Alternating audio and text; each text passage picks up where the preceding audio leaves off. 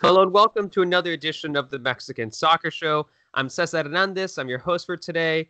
And on the latest episode, we're going to talk about El Tri's wins in the CONCACAF Nations League, issues with Veracruz and Liga MX, and a potential new face for Chivas in the front office. But before we get into all that, let me introduce my co-host for tonight. Many of you know her for her work on Tu DN and also on the Our Football podcast, but I know her as my fellow cat owner who's always willing to discuss our feline friends. It's Adriana Terrazas. Adriana, how you doing? I'm great, Cesar. Yes, we are feline friends. We have a Yeah. Facebook page. You can join us. Share cat stories with us. I think we have to create like another new weird long hashtag. It'll be like Liga MX or it's like cats watching Liga MX ENG, and it's Yeah. just there you go. That's just another long. And then of course if they're watching Liga like Liga MX Feminine, it'll be cat hashtag cats watching Liga MX Fem ENG. It's not Yeah. too long, right? I think it's pretty easy. Yeah. To the point. Yeah. Now we're Uh, gonna try to get our cats in front of a TV set just to get a picture of actual cats actually watching Liga MX. I might have. Oh, the thing is, I do have pictures of like soccer games with my cat in front of them, and it's not like I told DJ Cuddles like, "Hey, jump up there." Like I didn't like push her up there. Half the time, it's like how cats always know when you're like paying attention to something important, and they're like, "Cool, Hmm. I'm gonna jump in front of that." I have like a bunch of photos of DJ just jumping up in front of the TV because I'm watching TV. So I have a bunch of actual photos of it. I don't have any of mine watching TV because they're usually sitting in front of the refrigerator waiting for me to open and just give them a little piece of ham or something. All right. Well, I think I will try though to get them to watch a Liga MX game, just a bit, just to get a picture from them, and that's it. there you go. We'll have to use a long hashtag too. But I think we've reached our cat quota for the pod. So now that we've gotten that out of the way, Adriana, let's start with the big question of the podcast. So here it is. Does the CONCACAF Nations League benefit Mexico? And if so, how? And if not, why not? I think it depends on how you approach the game because, I mean, let's face it, this isn't going away anytime soon, despite the fact that I don't know anybody who actually thinks it's good for anybody else. Um, I think what Ricardo Martino did, just calling up really young players and starting to mix them up with more experienced players, I think that's the way to go. And I think that's the way you can actually take advantage of the fact that we have to play rivals who aren't the ones we would expect. I mean, we all want to play Germany and Netherlands and Spain or whatnot during the FIFA friendlies. But seeing as though we can't do that, and if we did, we wouldn't be calling up these younger players. I think it's really wise to take advantage of those opportunities, calling players that you usually don't get to see that might have a tough time actually winning over one of the starting positions, and then just giving them minutes against these rivals and seeing if they're slowly ready for any other rival that comes along, like for the World Cup qualifiers. So I guess it just depends if we do that, because I can't imagine Carlo Martino calling up the entire squad, from European clubs and our best players in Liga MX as well, and having them play Bermuda. So I think it just depends on how El Tri approaches that situation, because I don't think it's going away anytime soon. Yeah, no, I agree. Like you said, like I don't think there's anyone out there who thinks that like, oh, Raul Jimenez would really, really benefit if he would have, shown up to go play against Bermuda. I don't think anybody agrees with that. But like I said, at the same time, I think that, and also I think something to keep in mind too is that let's look at the number of matches that Mexico play per year. Like that was I don't know the exact number, but I'm guessing that was match number. I think it was number 15 of the Mm-hmm. year, and there's still two more matches that Mexico have this year.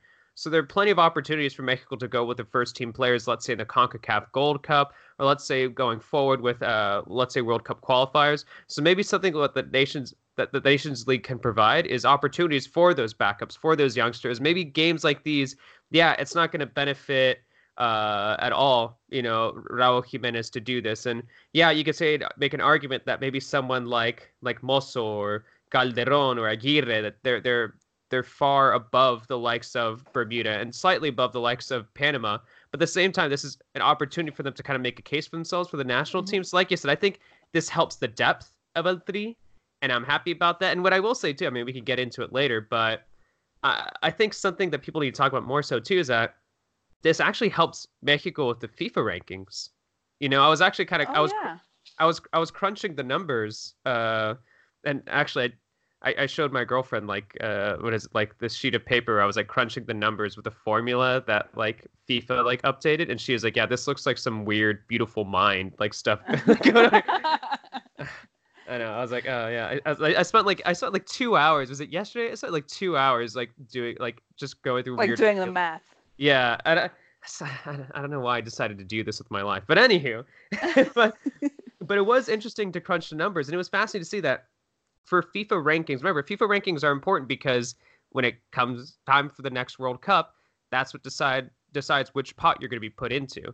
So with the FIFA rankings, if Mexico were to defeat, let's say, Honduras in the semis of the Nations League, so the playoffs, let's say Mexico qualifies, that Hmm. win would matter more for Mexico than if they were to beat Belgium in a friendly for the FIFA rankings, which is kind of That's crazy. crazy. Yeah, Yeah, it's totally crazy. to think about the significance. But anyway, we could talk about that later. I've like I said, I spent I don't know, I think it must have been like 2 hours Significant yesterday. amount of time. Yeah, but the things I do I can with just them. imagine like a piece of paper, like algebra, and then solving for x and stuff like that. Honestly, that's what it is. I don't know. I'll send you the equation. It's like some sort of algorithm, and I don't know. Once again, I don't know why I did this. Like I have too much free time, Adriana. That's the lesson here is that I have too much free time. But And we're all happy you're using it to find out if a friendly, well, a Nations League game against Honduras is better than one against Belgium. yeah,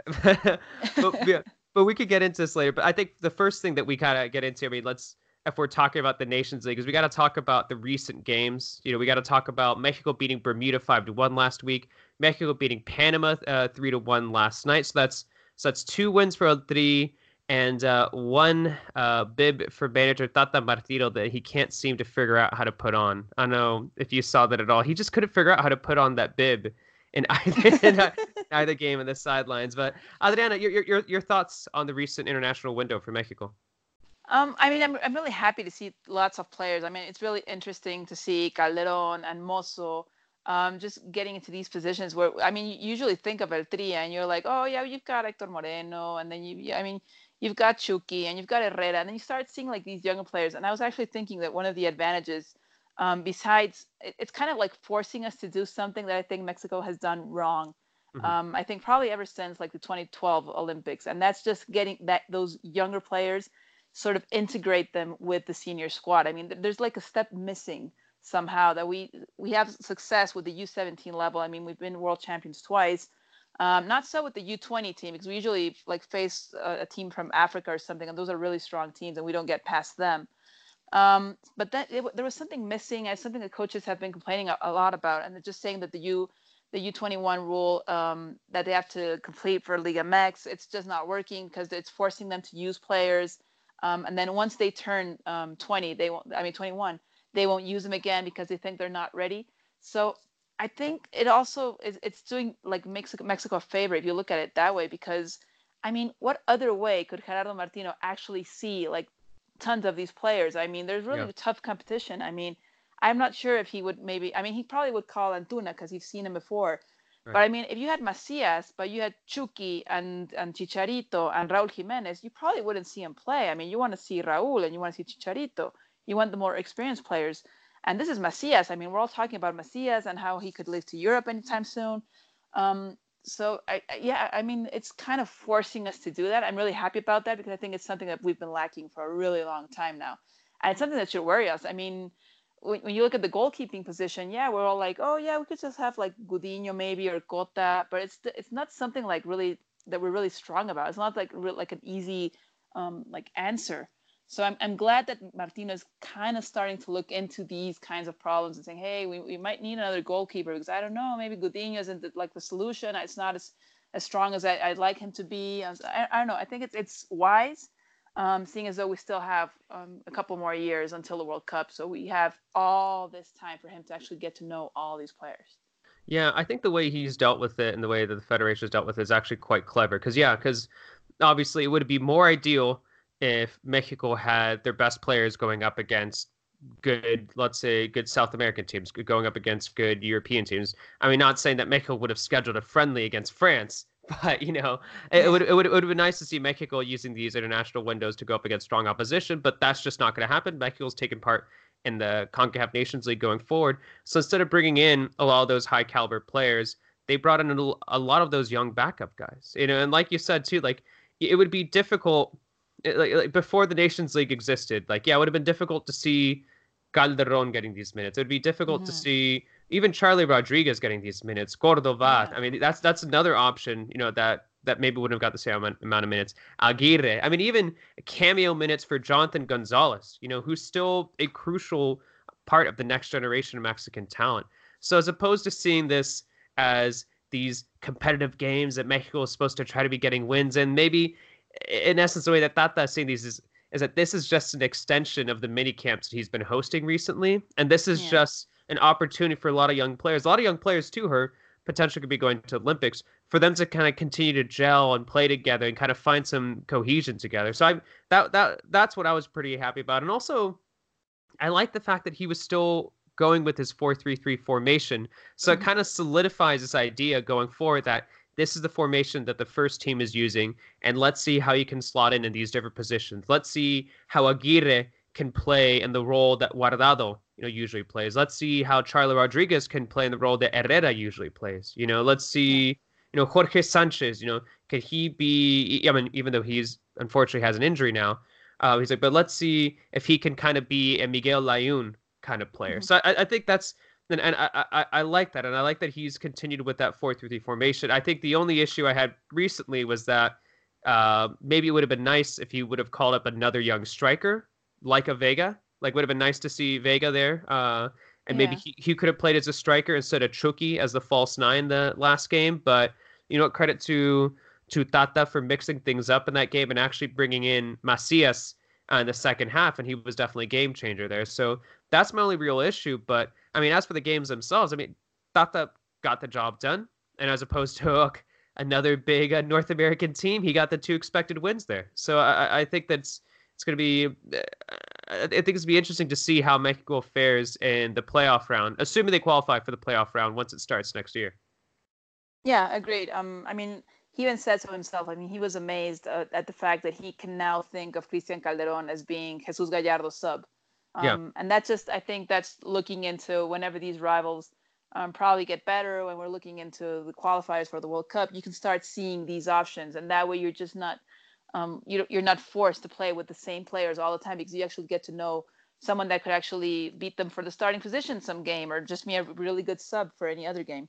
So I'm glad to see that. I'm glad it's giving all these younger players tons of experience, because many of them aren't eligible to play with Jaime Lozano's Olympic team anymore. So they're kind of like in between. They're not at the senior team level, let's say, because they're not at Chicharito and Hector Herrera's generation, but they don't fit in at the Olympic team either. So they're kind of like in between. So if they slowly start getting these minutes, then we'll probably start seeing them, and it'll be great to see the more experienced players try to carry on all that knowledge and all that experience to these younger players, and also getting all these younger players the opportunity to give Chicharito, Herrera a run for their money, and to say, hey, I might be younger, I might be a little more inexperienced, but it doesn't mean I can't beat you at a starting lineup for the national team. Yeah, exactly. So let's kind of talk about some of those players. I mean, we've already kind of like dove into some of the ones that stood out the most, because I think for me, I think a player that stood out a lot was Charlie Rodriguez. I think he's someone who looks really, really comfortable in his role for Mexico, and he looks comfortable as a first team player. There's some players I will say, like, I was a fan of Calderon. I was pretty impressed by him. I was definitely impressed by him against Trinidad and Tobago. I thought he had an incredible game earlier this month, so not during the Nations League matches. But I thought with Calderon, there were a few moments where I was just like, all right, maybe you could be a little bit more proactive. Maybe you could have a little bit more of a presence. But I thought he still had a good game. But with Charlie Rodriguez, I was very, very impressed by him in both matches as at number 8 for Mexico, someone who can step back as needed. But I was very, very impressed by him. But who else were you keeping an eye on or stood out to you in these last 2 games? Well, I mean, obviously we've seen them before, but just seeing the way Pizarro can play alongside Alvarado and Chucky up front is really interesting. I mean, that was fun at times, seeing them pass the ball together. That was fun. Yeah, it was I don't know, like energetic. It was a different style. I mean, they were used to seeing. There were lots of questions when we saw that Chucky was going to be playing in that starting nine role, but it's something that I think he's slowly been doing with Napoli. Hmm. So it's also great to see that's taking this into consideration and just looking into how other clubs are using these players. I was kind of worried at the beginning, sometimes, like for the central defense. I mean, Araujo, Yeah. Salcedo. I'm probably not as confident as when we used to see, I know, like Hector Moreno and Rafa Marquez. So it's kind of worrisome because it's usually a position that we don't struggle with. It's just something like, oh yeah, we're good at defending. We're usually struggling with the striker position, maybe. So yeah, I mean, it's not something I'd be totally worried about, but it's still not as solid as I'd hope it would be. Midfield, I mean, you've got Aguirre, you've got Charlie Rodriguez, Hector Herrera just taking on that leadership position really well. I was happy also to see Roberto Alvarado playing so well. I mean, seeing as though Yeah. there's so much pressure with Cruz Azul. I mean, he had that amazing goal against Panama. So I was glad to see him. I think I saw him like more like a free, like more freestyle. I mean, Yeah. he didn't seem like tied up to position. He was more creative, starting taking some initiative with the ball. So I was glad to see him do that specifically because I think he's been struggling a bit with Cruz Azul. And Alvarado has been a little inconsistent with Mexico. Yeah. Like I think I wanted to see him have I think it was during the Gold Cup. I was a little disappointed by him, and I was kind of hoping that he was gonna have a better turn. Well, I mean, it worked in the benefit of Antuna because Alvarado wasn't playing at his best. Antuna took over and started scoring, but I think Alvarado's been fairly inconsistent. But I think last night he had a fantastic match, and yeah, I agree with you that he looked like kind of like a free roaming player. And I think that front line was very fluid between Hmm. him, Lozano, Pizarro. I think actually like the whole attack was very fluid. Even Aguirre and Charlie Rodriguez, Yeah, like they're joining in. Yeah. yeah, exactly. Or sometimes Aguirre would be like the left center attacking midfielder, and then he would switch with Charlie, and then Aguirre would be the right center attacking midfielder. So I think Alvarado was a part of that kind of like it was like this like unit of just like tiki taka soccer, just like moving the ball really quickly. At times, I almost felt like they wanted to just pass the ball into the back of the net, and there was like times I was like screaming just for them to shoot the ball because I felt like Yeah. they were just like having just one too many touches. But I was very impressed by Alvarado and the rest of the front line. But I do also agree with you with Salcedo and Araujo. And there's got to be, I think, one detail that I think people have brought up before. Like I saw some people bring it up online, but I think one detail that maybe shows a sign that there's something a little off about the back line or about Salcedo Araujo is that Tata had them switch.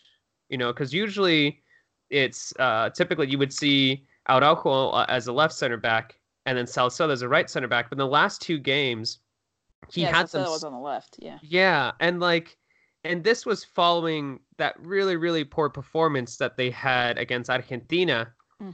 where I felt, especially Araujo, had a pretty dismal game, and I'm still not. I don't know. I'm a big fan of both of those players, but I'm still not 100% convinced that they work well together. And even last night, I thought Salcedo had even though he had a good game, and I'm saying that despite the fact that he scored an own goal, I thought Salcedo had a good game, but there's just something Yeah, off off. about Yeah. yeah. And if we're saying that in Nations League matches, then what does that mean when I mean against the United States, would we feel confident with Salcedo and Araujo as the two center backs? And I don't know. I'm still worried about that. Yeah, I mean, I totally agree. I mean, I don't think it's solid. I don't think they communicate well. Yeah, it just seems like they're out of sync. So I don't know if it's like the fault of one over the other. I mean, obviously Araujo had that terrible performance against Argentina. Maybe he had to like shake that off somehow.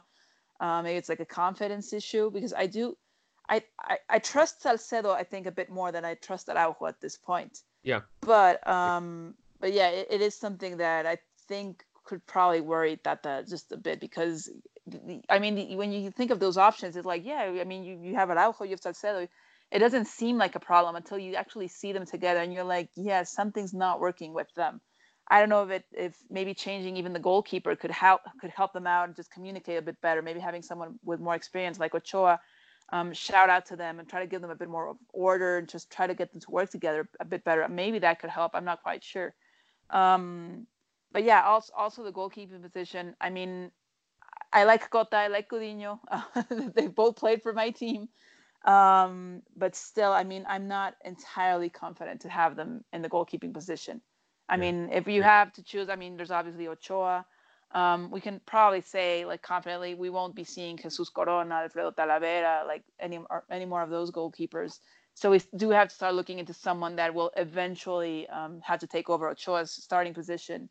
I'm not quite sure if Gudiño and Cota are our best choices so far. I mean, they seem to be our only choices at this point. Yeah. But I don't think they're as strong either. So I'm kind of worried about that as well. Yeah, so we'll see what happens to that because it seems like it's going to be Ochoa and probably some other backup Liga MX goalkeeper. Not backup as if he's a backup to their Liga MX team, but just a backup to Ochoa. So maybe it'd be like an Orozco or an Hugo Gonzalez or maybe even Chuy Corona, even though I feel like we got to move past Chuy Corona. I feel like it's going to be like two. Could we look into Oscar Jimenez? Maybe. Should we give him a shot? Oh my god!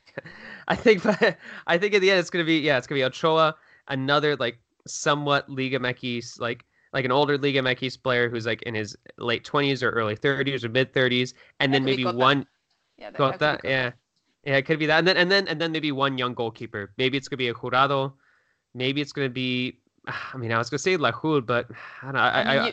I don't think it's Lajul. I mean, you've got Coutinho, Hernandez from Atlas as well. Yeah, and it's clear that he's on it. He's clear that Hernandez is on Tata's radar too because he called him up recently. So yeah, it's not going to be easy. Definitely. I mean, I think they're going to start struggling a bit. Hugo Gonzalez seems like a good choice to actually like pick up in one of those call-ups and try to look into and see how he's doing. I mean, he's doing pretty well, I think, with Necaxa. Yeah, but it's not something that you're like, oh yeah, it's like a no-brainer. Yeah, let's just call up blah.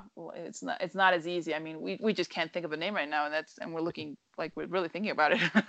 I think we can think of names. We're just not 100% confident. Sure, yeah. We're not confident about those names. You know, Mm-hmm. like it doesn't seem like an easy answer. Yeah. All right, so let's talk about the goalkeeper chant, which basically seemed like it was gone at the Estadio Azteca. There reports that some fans were kicked out. I think the number was like 30. I think I saw Tom tweet out something about that maybe like about 30 something fans were kicked out because of goalkeeper chant. But I guess is a step in the right direction because there's supposed to be a new, speaking of steps, a new 3-step procedure for the goalkeeper chant, but that didn't need to be used. We just skipped over step 1 and 2. Yeah. It's like, sorry, how do you? but Adriana, it seems like, speaking of steps, once again, this is a step in the right direction, but maybe we didn't hear the chant just because there was a low attendance at the game. I do think they were actually kind of making sure that we didn't hear it because coincidentally, anytime that like we're gonna get that goalkeeper chant, they would put like Cielito Lindo or just something like Mexico or like I don't know, something on the loudspeakers. Okay. So yeah, and it was a terrible attendance. I mean, yeah, games at 9 p.m. on a Tuesday night really aren't working for us. I do think I could sometimes hear it, but it's something. I mean, I think we're just like also thinking that we're always going to hear it. So I'm not quite sure.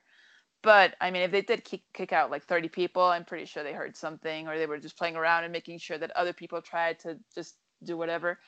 So I mean, yeah, again, it's a step in the right direction. It was probably better that this happened with a low attendance game instead of having like a really like Mexico USA game and trying to make sure that like 40,000 fans don't scream something at the same time or something. So yeah, it does seem like a step in the right direction. I mean, we all saw what happened in the European qualifiers the day before. We were all aware of what happened in the Bulgaria versus England game. So it's something that people are starting to see, and I think people are starting to understand. Yeah. So hopefully that happens because, I mean, the consequence, I mean, when it was like a fine, we were like, oh yeah, let's just pay like whatever, like $1,000 or whatever they're just asking. Now it's something more painful. Now there's like a game at stake, like points for the qualifier. So that stings. When it was money, it was like, oh yeah, well that's okay. We'll just pay for it. And let me just say that this is again my petition is that we bring back the foie that we saw in the U20 World Cup in 2011. That was just like the most fun I've had like at a stadium is when people started chanting foie. If you guys have no idea what I'm talking about, please look this up in YouTube. Yeah, it's I was gonna say it's definitely on YouTube. It's definitely on YouTube. This is something that happened after like police they arrested this guy that was high or drunk or both, and then he started saying that he had a foi, which is like a universal applied force or something like that, which is FUA in Spanish. And he started screaming that. So now during that happened in the U20 World Cup, and then what people started doing was instead of doing the chant for the other team's goalkeeper, they did it for your own goalkeeper because you were like sending him like positive energy. So it was just so much fun having like the entire Estadio Azteca chant "foi" at the same time whenever our goalkeeper was getting the ball. So that's just fun. So yeah, people look that up. You're gonna have a laugh when you see that. Yeah, I'm definitely on hashtag team Fua right there with Yeah. But we'll see what happens with the next home game for Mexico. I mean, nothing's been set yet in stone about where that next home game is gonna be at. I've seen rumors it's supposed to be in Toluca, right? Nothing Yeah, like it's not definitive, but apparently, yeah, it's like they're like saying it really openly, like, oh yeah, we love Toluca. I think actually, was it Tata that said so? He was like, oh, that's our second home, and I was like, really? Oh wow. Well, because That's they have the other headquarter, the other like headquarter there, so that kind of makes yeah, sense, right? Yeah. yeah, but I mean, but we weren't used to having any kind, like just seeing the Mexican national team play anywhere else in Mexico that Yeah. wasn't the Azteca. That was really rare. Which also brings up another thing, Pumas out of all teams, because Pumas is really like formal and it's really rare to see them like take an opportunity like on social media. They actually tweeted out today and they said, hey, at Mi Selección MX, what do we have to do to get one of your games over here? So I was really amazed because I never thought Pumas would do that. I could see Chivas asking for a game at the Akron or Atlas Mm. at the Jalisco or Monterrey and for Monterrey. Um, but I was like, wow, Pumas just like bringing up their hand and saying, hey, you guys, we have another stadium over here in Mexico City. When are you guys coming over? It's They're gonna like be they're like they're like difficult. they're like it like sounds cool, but can it not be in the middle of the day, like on a hot Oh day? yeah, Yeah, can on a it be like, Sunday. is it cool if it's 7 o'clock at night? Yeah, something that's quite difficult to have. So, um, I mean, I was talking this over with some guys back at work, and it's like that stadium. That's an Olympic stadium. That stadium wasn't built to see soccer games. To be honest, it's a stadium that you usually see like American football games or athletics. It's a difficult stadium to actually appreciate soccer. To be honest. So I'm not quite sure they'd go for it because you also need, I mean, you need a better press room and stuff like that. And this is also an old stadium. It's kind of protected because it's like a cultural heritage thing going. Yeah. But it was interesting to see Pumas just say, "Hey, you guys, when would you be willing to come over?" I mean, maybe the U20, the U22 team could go there, just like they did yesterday in Pachuca. They could just go over to the Olympic Stadium and at Pumas. Yeah, I've never been to the Olympic Stadium, but like from images, it looks like some fans are like 8 miles away from the field. Yeah, Yeah, you're it looks really away. Yeah.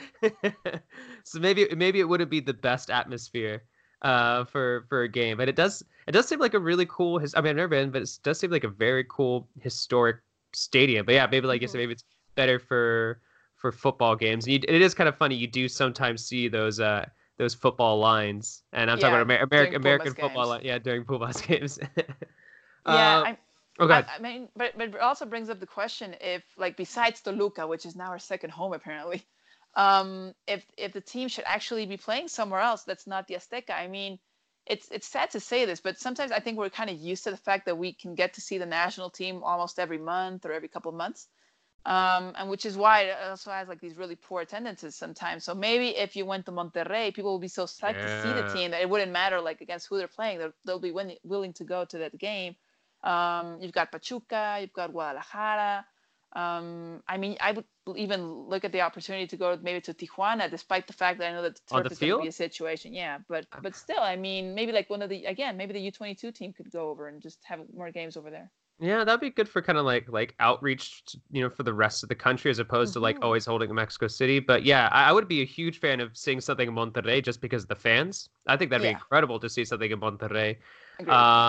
I think maybe something in Guadalajara would be nice. Although Guadalajara is essentially just, I think if we're looking for different venues, maybe you should be looking for something like exciting and different, like towards Monterrey. But over in Guadalajara, it's just kind of like, oh, okay, well, this is the second biggest city, so maybe think a little It's like, think a little oh, bit outside. okay.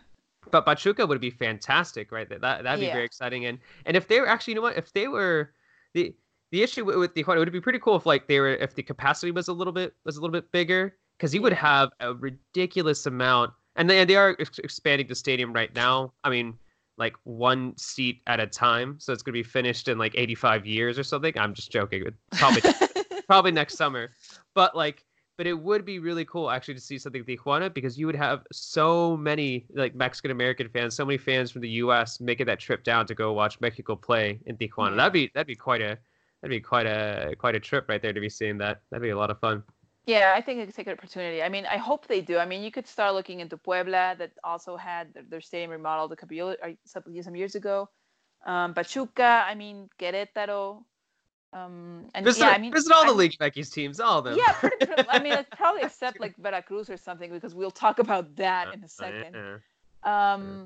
But yeah, I mean, and looking into Monterrey, I mean, I would be psyched if the team actually went to the Estadio Universitario. Like, I mean, Yeah. if they go to the BBVA, which is just amazing and beautiful and modern and everything, but I can't imagine like the Mexican national team at Tigres' home stadium, Oh, seeing how amazing the attendance has been at that stadium recently. It would just be great to see the national team there. yeah. Yeah. Well, didn't they play? Was it in 2018 they had a friendly there, didn't they? Or was it 2017 that they had a friendly there? Am I wrong? I don't know why I feel like I feel like I assumed that happened. Because I'm wasn't trying to it? remember. It was. I remember because I think it was 2018. Because remember, what is it? Lahud was basically having a pretty bad game for Mexico, and the Monterrey fans were giving Oh a difficult yeah, time. I I yeah, I remember think that. I think it was in El Volcan. But yeah, but Yeah, you want to see more games like that essentially. Like I definitely want to see more games like that out yeah. there. So hopefully they'll look into that. I mean, I'm not quite sure if with the TV rights or something like that, they're Yeah. kind of forced to play at the Azteca. But it would be great to get other fans the opportunity to actually see the team like at their stadium. That would be amazing. I think it'll also like help the team not be eternally comfortable at the Azteca sometimes. Yeah. I think we're kind of like overconfident when it comes to the home teams, like the home game teams. 100%. Yeah. 100%. But let's wrap things up really quickly on the Nations League. So let's kind of like go back to the big question, about our thoughts on the Nations League tournament, because I feel like there's just so much. I guess there's a lot of justifiable criticism and anger about the tournament, but at the same time, it's like people, whether it be media people or fans or people yelling on Twitter, it's almost as if people forget that we are still a part of the CONCACAF region. So it shouldn't be shocking when we're playing up against CONCACAF teams, and whether people like it or not, it seems like the Mexican soccer and South American soccer seem to be distancing themselves in recent years. Like Libertadores, there was just scheduling issues for Liga MX clubs, and it looks like there's gonna be Mexico isn't gonna be taking part in the Copa America anytime in the near future. So I feel like people can complain all they want about the Nations League, but it's here to stay, whether we like it or Yeah. not. I mean, it comes down also. I mean, I was remembering how we always want to play against the Netherlands and Spain and Germany or whatever. But I'm not quite sure they always want to face us. And I think that's pretty Yeah. much the same thing that's happening whenever we have to face one of the teams in the Caribbean or Central America. They're probably psyched to play Mexico because it is a better level than what they have, and that's what we want whenever we face someone else. But sometimes you have to face, I don't know, like the little guy. I mean, you have to face someone else because that's the way. I mean, everyone can kind of benefit that way. So yeah, I mean, we won't always get to face the Netherlands. I think there was a rumor that we were going to face them next year, by the way. But yeah, sometimes we're going to have to face Bermuda, and we're going to have to understand that for them it is an improvement. And if we look at it the way we were just saying at the beginning of the pod, just taking advantage of that opportunity to have the team together as a FIFA friendly, making sure that clubs will actually lend all these players. I mean, we could take advantage of it. So it just has to, we have to make sure that actually happens. It's not just a game that, oh, we're going to call up only Liga MX players because we don't care about this game. And then we're not going to call them up any other time because then that's when we're going to call up the more experienced players.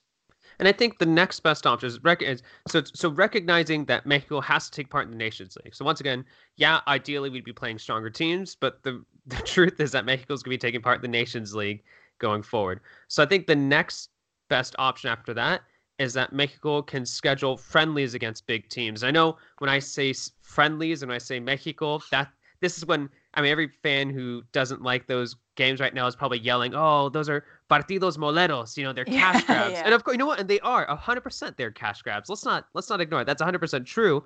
But if you look at the opponents that Mexico's had since 2018, Mexico's actually scheduled some pretty good friendlies. Mexico's played Argentina 3 times since 2018.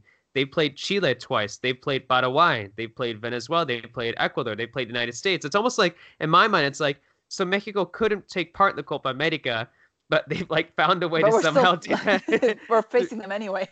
Yeah, and these friendlies. And yeah, sometimes it's pretty obvious when Mexico's like, all right, we're scheduled to have a certain amount of friendlies in the U.S., so we're going to be going up against Croatia's C team, or we're going to be going up against Bosnia and Herzegovina for whatever reasons. And I think it is fair to criticize those games, but I actually think that I know Mexico played Trinidad and Tobago like earlier this month, but I think that was in preparation for the Nations League.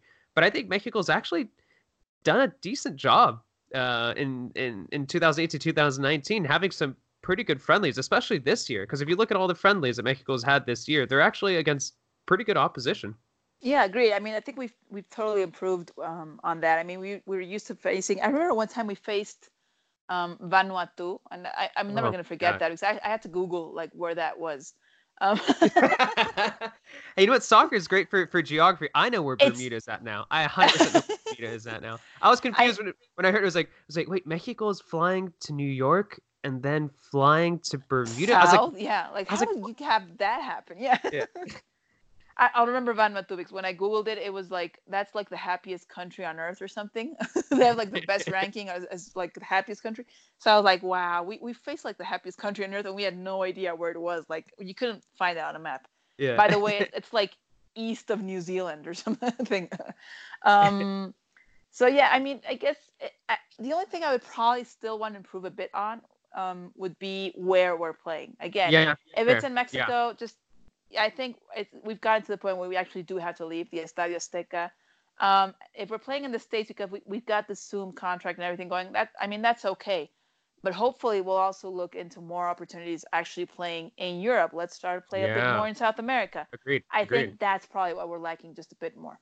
Yeah, and I think hopefully those two friendlies against Argentina, as strange as it was to have the two friendlies in Argentina last year. What was it? We played Argentina twice Yeah. in November. That seemed a little strange, but that seemed to be like a step in the right direction.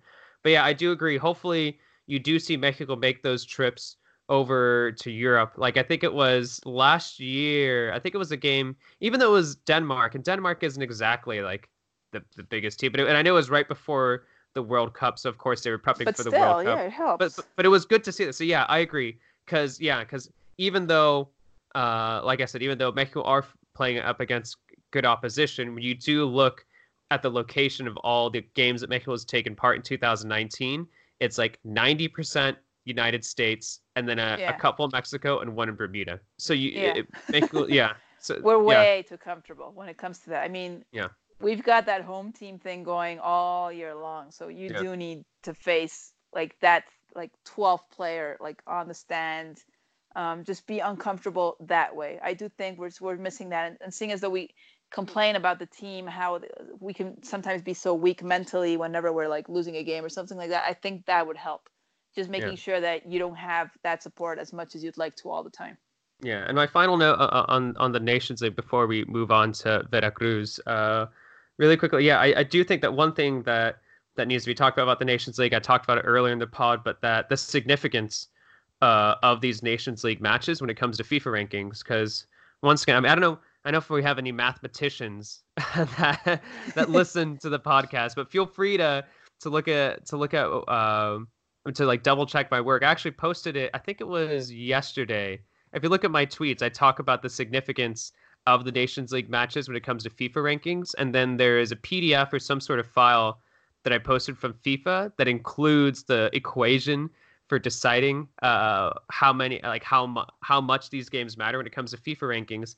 And when I crunched the numbers, it was interesting to note that, a win over someone like Honduras or the United States or Costa Rica, let's say in the semis of the Nations League. So not the group stage, because the group stage games aren't worth nearly as much, but like in the semis or the final, the third place game, that would matter more in the FIFA rankings. It would give us more points than if Mexico were to beat Belgium in a friendly. So Belgium, the number one ranked team in the world right now, that wouldn't matter nearly as much for the FIFA rankings than a defeat over Honduras in the semis of the Nations League. So I think that's something to keep in mind going forward. So yeah, see these group stage matches. I mean, they're not.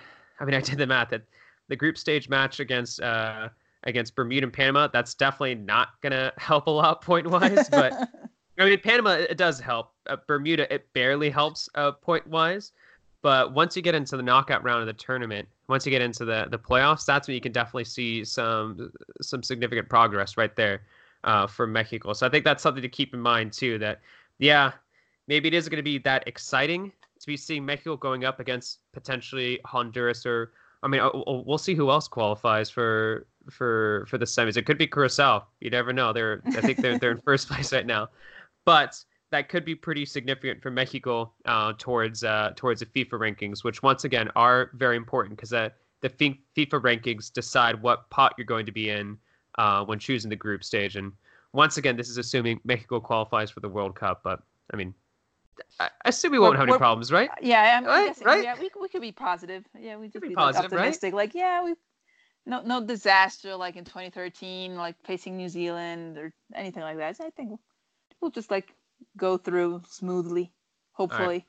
Well, Probably with data. yeah. Well, speaking of disasters, Adriana, we got to talk about Veracruz and the drama and the disaster that's happening with Veracruz right now. So, there are reports that Veracruz players are owed money, and in response to this, Again. again, yeah, right? Again, and in response to this, earlier today, the Mexican Players Association sent out a tweet that announced that Veracruz players will not take part in the game this Friday against Tigres. Adriana, your thoughts on this situation, this drama with Veracruz? Unfortunately, this is nothing new, but your thoughts on this situation? I actually saw Nestor de la Torre say this, and I thought he was like he hit it on the head. I mean, he said, "This is the federation's fault. You've known for months that Veracruz has this problem Yeah. with owing players so much money, having tons of debt. I mean, I think they even had some problems like paying for like this like the lighting in the stadium and stuff like that." So whenever we're in the off season and we had the Liga MX draft and stuff like that, legally, apparently, what should have happened was that you wouldn't allow the team to even start the season because they still owed players money from the season before that. So they just like turned around their heads. They were like, "Oh yeah, now we have an agreement that says they're gonna pay those debts probably like in 10 days or like 2 weeks or something. So we're all good. So we're gonna allow them to actually bring in new players who they're still gonna. I mean, it's gonna just make the debt even bigger. Yeah. And we're gonna keep all those players in that team. Don't worry, they're gonna get paid. No, and now they want these players to do things correctly. I mean, a year ago we had Memo Vasquez come forward and say, "I'm working for a team that didn't even let me sign a contract. Yeah, exactly. We're owed money." All the situations just came forth. I mean, we all kind of knew about it, but no one had actually said something like straight to the media, like just say things as they were. So then all these things happen, and now the league is trying to make sure that these players, if they do need support, because the league is saying, "Hey, you guys, I mean, we're willing to support you. If the club actually does owe you money, please show us some documents that prove that, and we'll back you up." The thing is, Veracruz has players with two contracts. One is the Exactly. official Yeah. one that they're turning into the federation, saying this player earns, I don't know, let's say 10,000 pesos. And that's the official amount of money they're making. That's like to the federation, this player earned like he'll have like a salary of 10,000 pesos.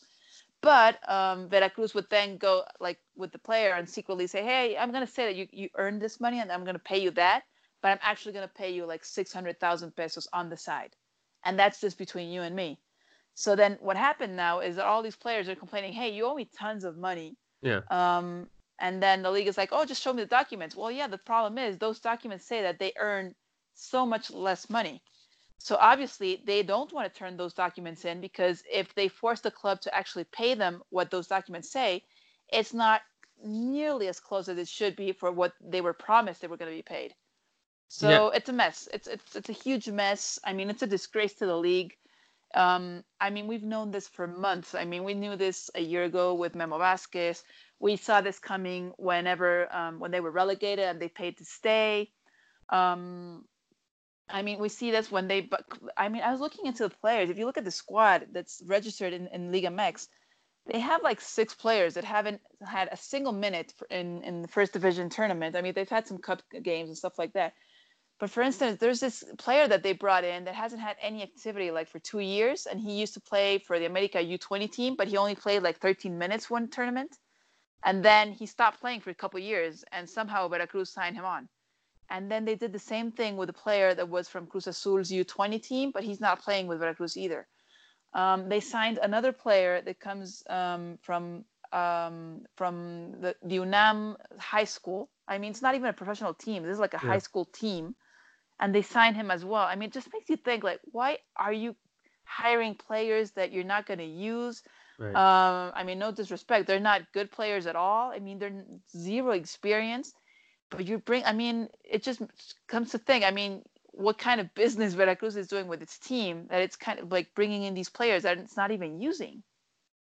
Yeah. The sad thing for me when I'm thinking about this is it was actually a press conference from a different team earlier today. I forget who the player was from Morelia. It was a Morelia press conference, because obviously right now in a lot of these press conferences, press are asking players about the situation going on at Veracruz. And I forgot who it was, but when he was asked about the situation at Veracruz, he said, no es nada nuevo en el fútbol mexicano, or basically it's nothing new in Mexican soccer, which is sad. It's really sad that this news regarding Veracruz, this news regarding just like, oh, like, there's debt, there's money that's owed to them. It's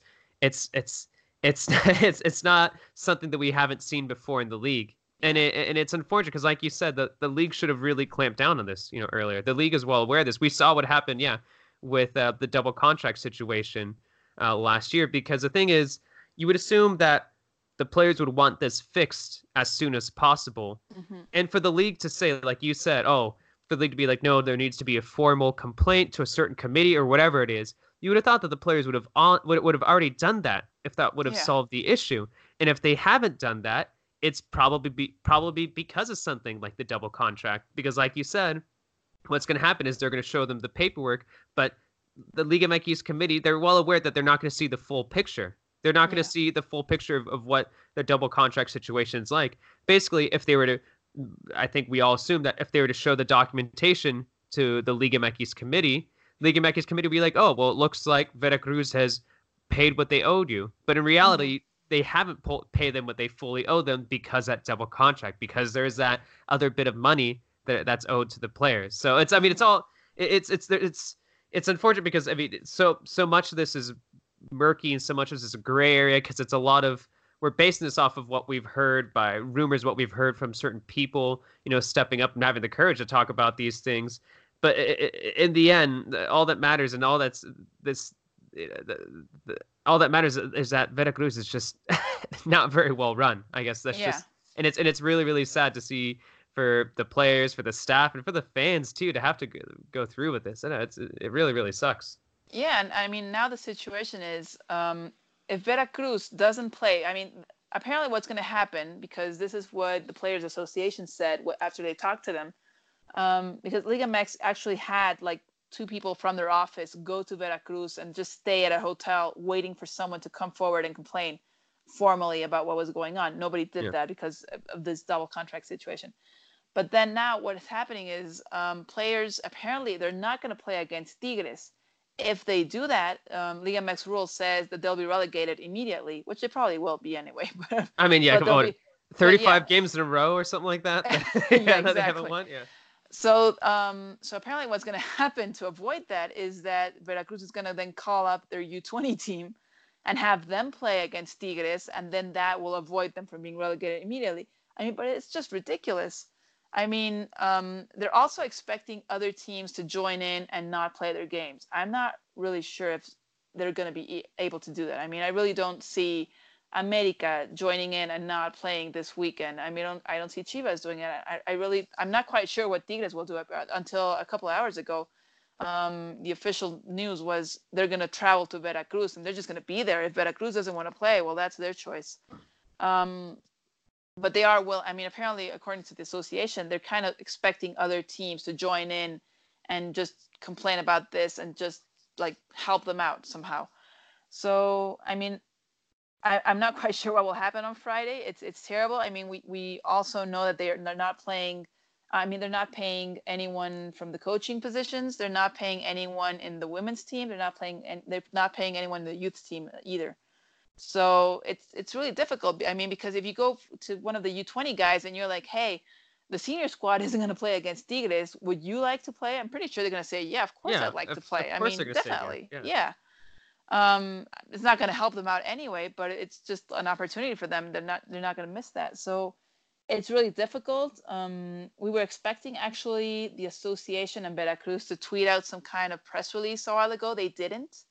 The association was just because the president talked at the airport to several media, like several reporters, and he said, this is what we know. And Fidel Curi actually was interviewed by Marca Claro some hours ago as well. And he was just, it was just amazing to read like the interview. And he said, yeah, I know there's several players or many players don't even have a contract. It's just like a verbal agreement.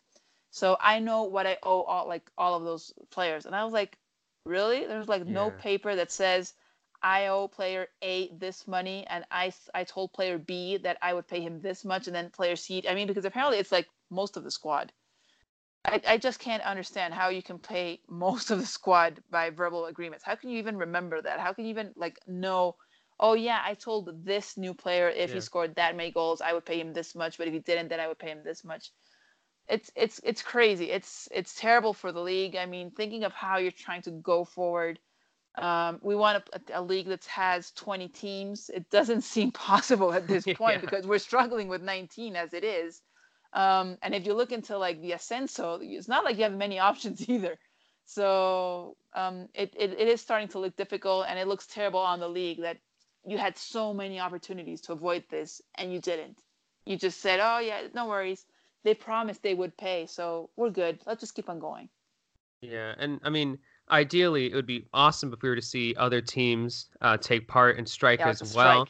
But I mean, at time of recording, we talk about it looks like it might just be Veracruz, and I mean, you do see support. I mean, I was trying to look for a bunch of like press conferences earlier today to see if there was any hints of teams potentially striking, but it seems like for the most part, it's like everything that all the players have been saying, like non-Veracruz players, have been the same thing. It's essentially we support Veracruz's players. We hope this gets resolved soon, but then that's about it. You know, there's nothing concrete about them being like, and we're going to strike on Friday. We're going to join them. Like it's nothing about that, but it's them showing support. But I mean, who knows what happens within the next couple days? Maybe we'll see another team step up. But it seems like at time of recording, at least, it looks like the other teams are supporting, other players are supporting Veracruz players, but it might just be Veracruz's first team that just won't be taking part in this Liga MX weekend. But that would be pretty cool because, I mean, if everybody were to strike, you can't relegate everyone, right?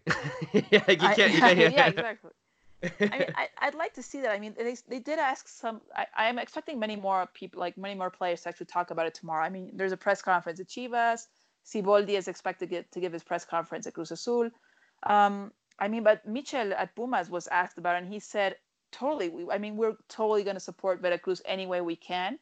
And he actually went forward and said, we had this happen in Spain before, and the way we got rid of it was every single contract had to be in the federation's like possession. Oh wow! So yeah, that was really interesting. I mean, looking at a foreign coach coming and say, yeah, we've seen this happen, and because I've seen this happen, we're going to totally support them. That was really interesting. I mean, I really don't think Pumas will actually allow him to do anything because we know Pumas is kind of strict when it comes to those kinds of things.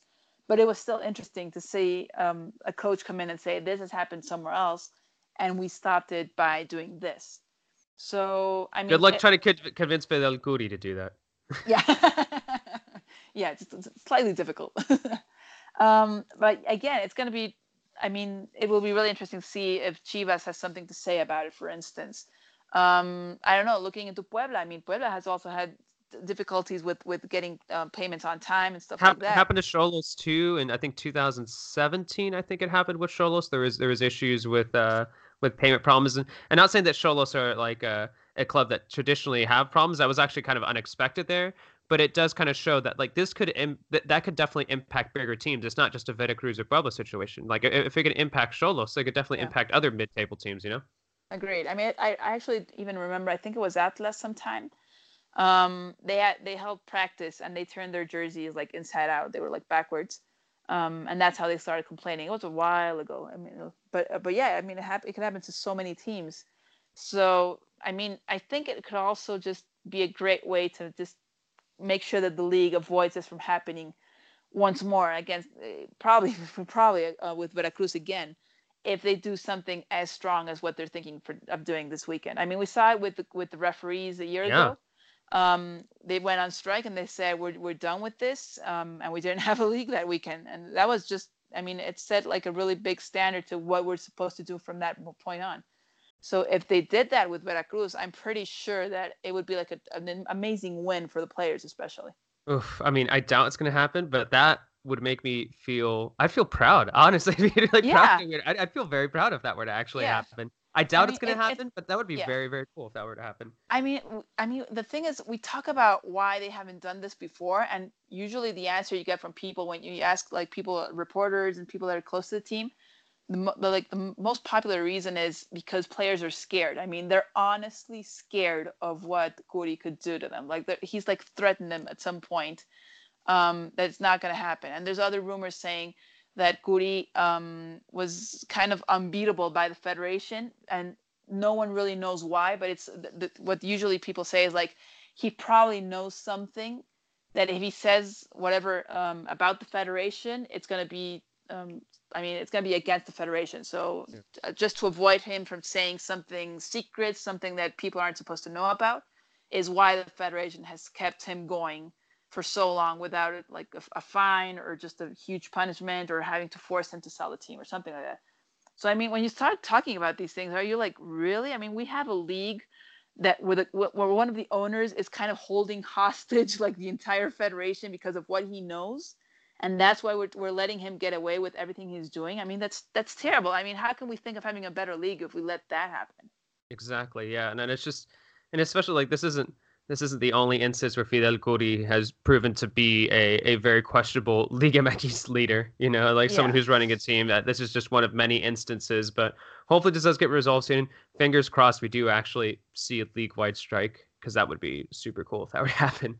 But but other than that, we got about like 5 to 10 minutes here left in the pod, so let's talk about some other Liga MX news. And I feel like really quickly we got to talk about the rumors that Ricardo Pelaez might be joining Chivas as a potential member of the front office. So there are reports, not even reports, we've all seen the videos of just Pelaez making his way over to Chivas HQ, meeting up with Amaury Vergara. Apparently nothing is set in stone just yet, but the question is what role he's going to have, and basically if he's given enough money to buy the players he wants to.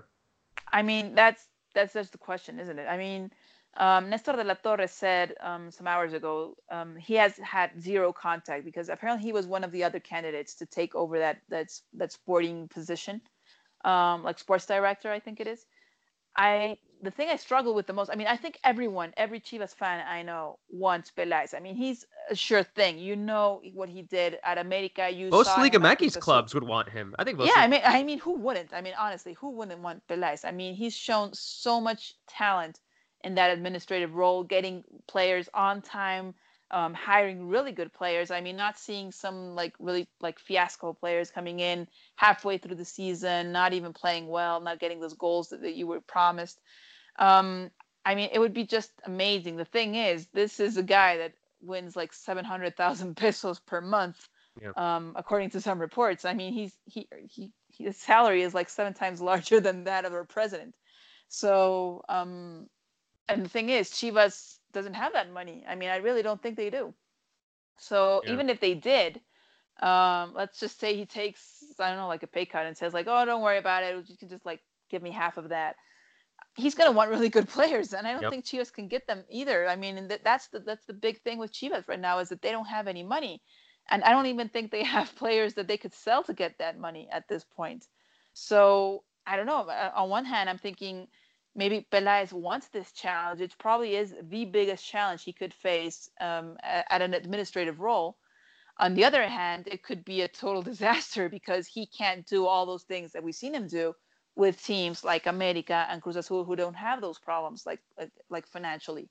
So, I mean, hopefully it'll happen. Apparently things were moving quite quickly.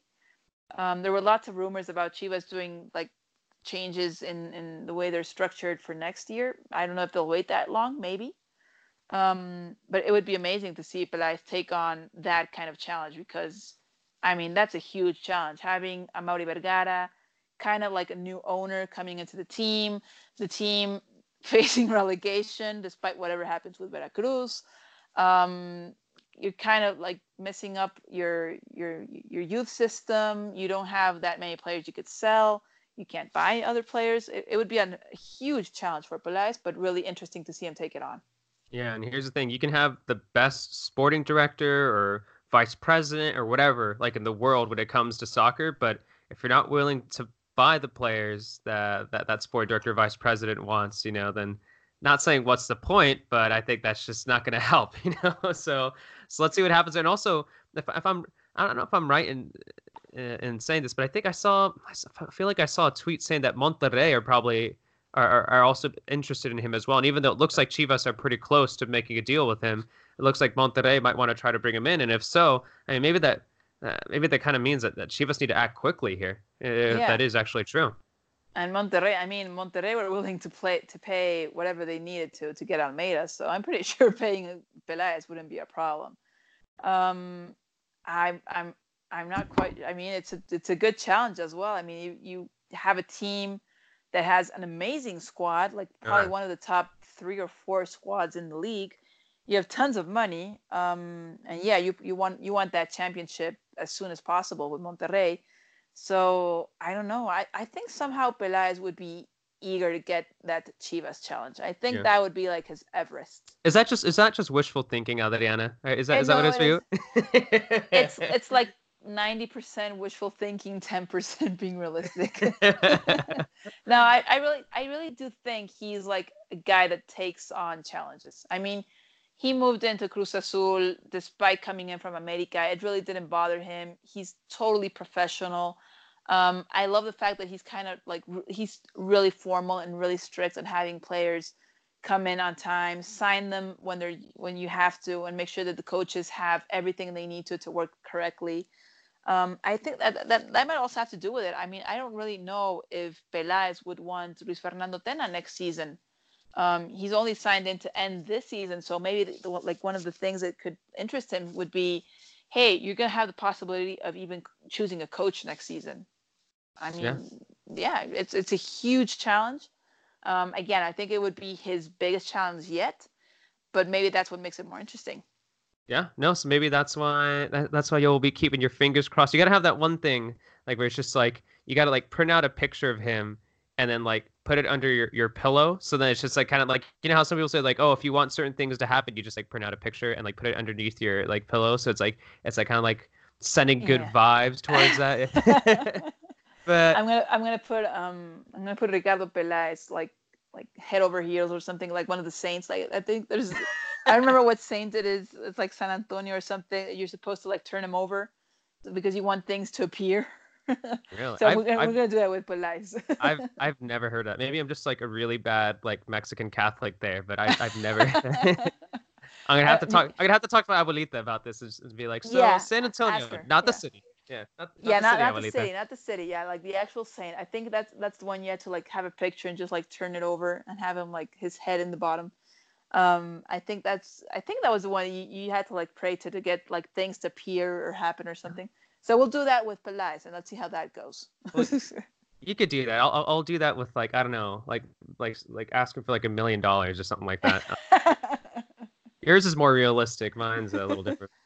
All right. Well, Adriana, so assuming the rest of Liga MX weekend is still happening, what should we keep an eye on? What stands out to you from the Liga MX weekend? I mean, looking at Necaxa against America, I think will be really Yeah. interesting. Memo Vasquez, I think it's a growing rivalry against Miguel Herrera. I mean, they were teammates. They know each other really, really well. I can only imagine what would have happened national team wise if Cruz Azul had beaten America in that final. Um, could you actually imagine how many things would have changed if Cruz Azul had beaten that final? I mean, I'm pretty Right. sure Memo Vasquez would have been like national team coach after that. But anyway, so Necaxa faces America. Necaxa coming in first place. I mean, that's a huge surprise for everybody. Monterrey, Turco Mohamed, first game versus Yep. Chivas. We all thought it was going to be Almeida. Nope, it's Turco Mohamed back at Monterrey, and that's the last game on Sunday night. So that's going to be a really good game. I think probably those are probably the two games to watch, other than seeing whatever happens at Veracruz.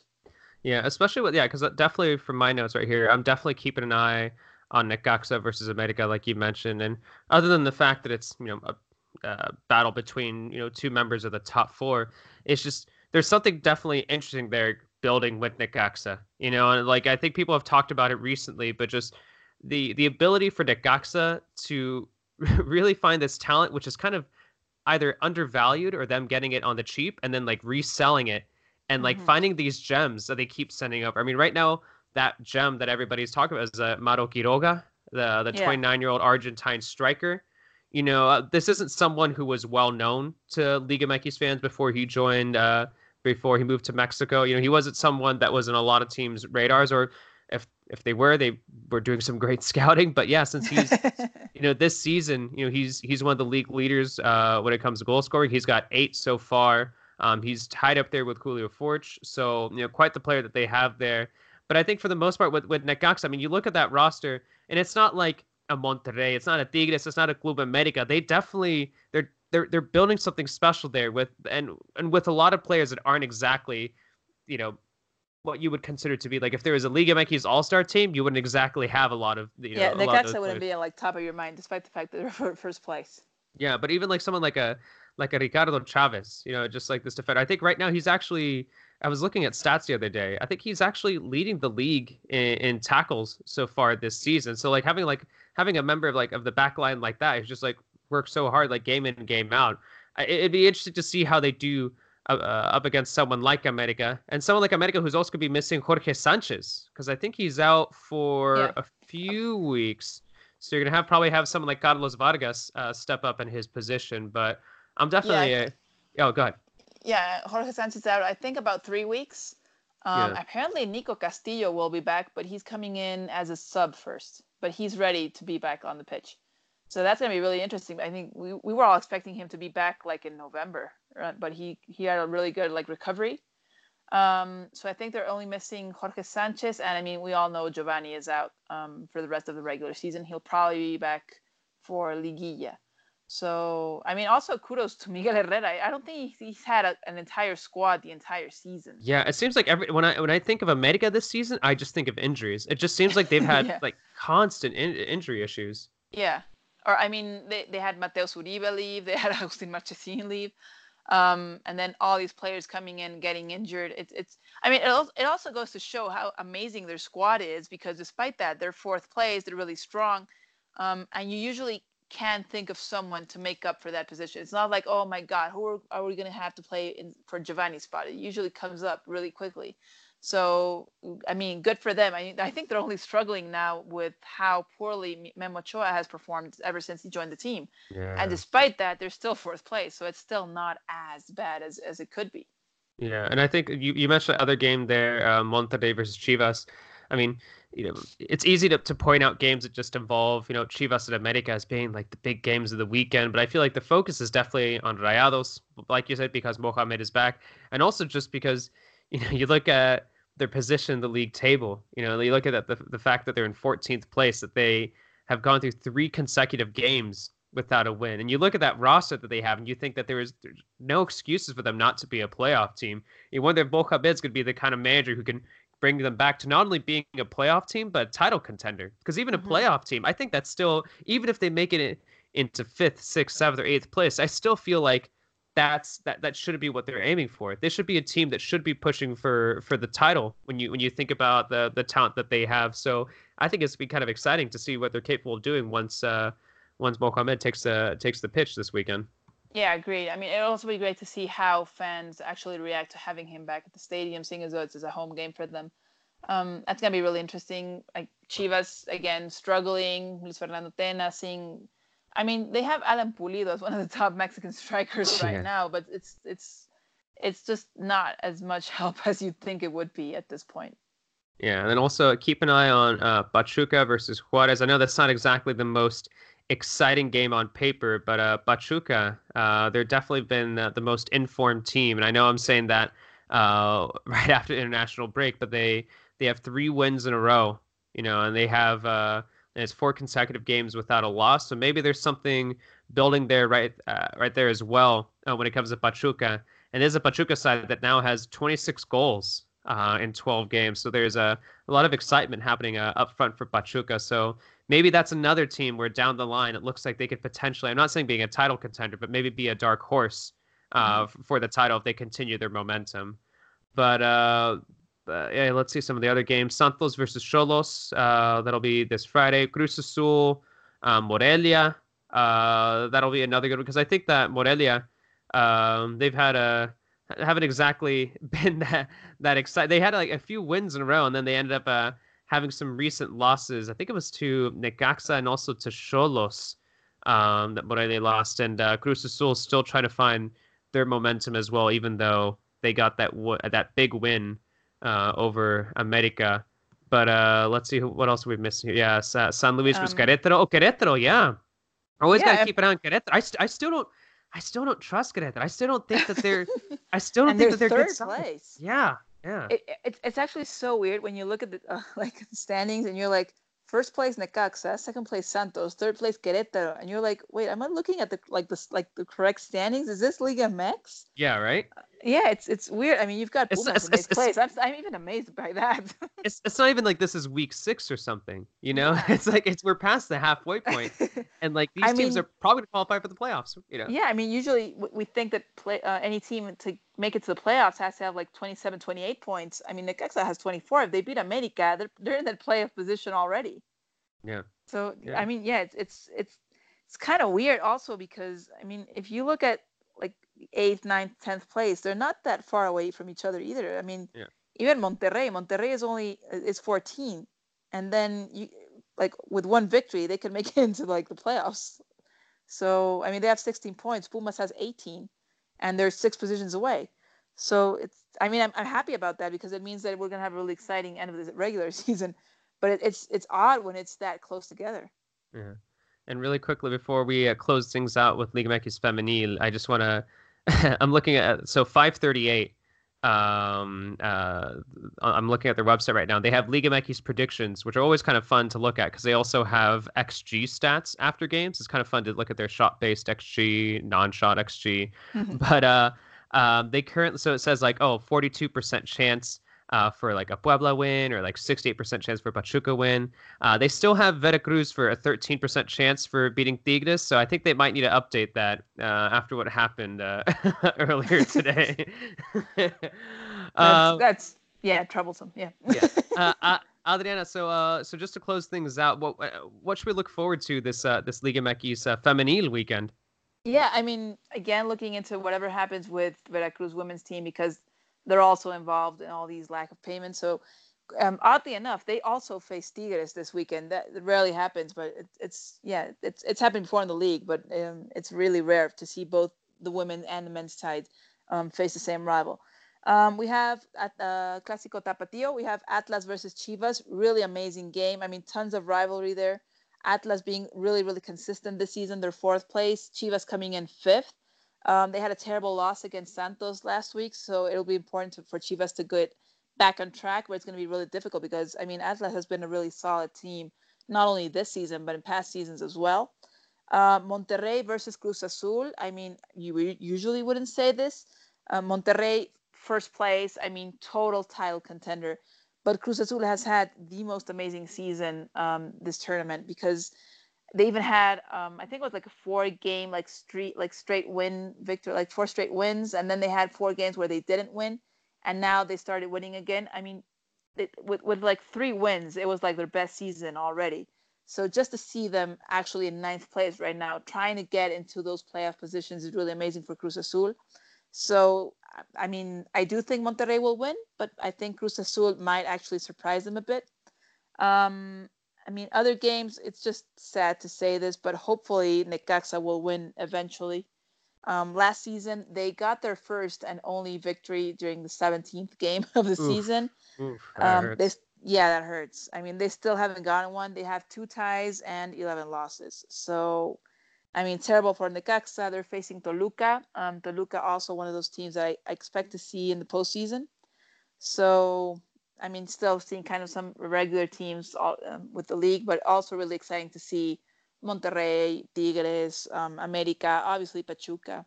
So I think we're starting to see who those 8 teams in the playoffs might be. But I do expect maybe a couple surprises sometime. All right, so definitely keep an eye on that, especially like you said, Monterrey right now, because I'm looking at the league standings. I already have 33 points, but like you said, Cruz Azul could potentially make things interesting this weekend.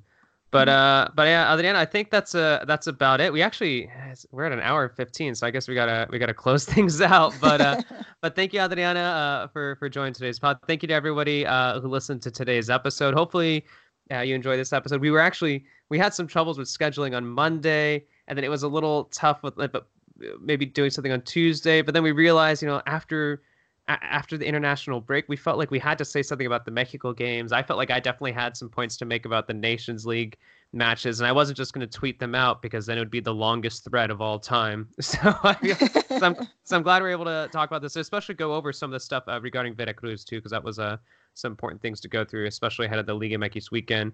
But Adriana, thanks again. Any other final thoughts before we head out? Oh, just tons of information, and follow the hashtag cats who watch. What was it? I think it's cats watching. Cats watching Liga MX ENG. And if you're watching a feminine game, it's hashtag cats watching Liga MX. Liga Fem, Liga MX Fem ENG. And if you don't have a cat or you just want to talk regular Liga MX, please tweet out hashtag Liga MX ENG. That's our traditional hashtag. I feel like for whatever reason, I think people are probably going to use that last hashtag much more than the other two, but we'll see. Yeah. All right, Adriana, thanks again, and thanks to everyone for listening to today's pod. We'll see you guys around. Bye.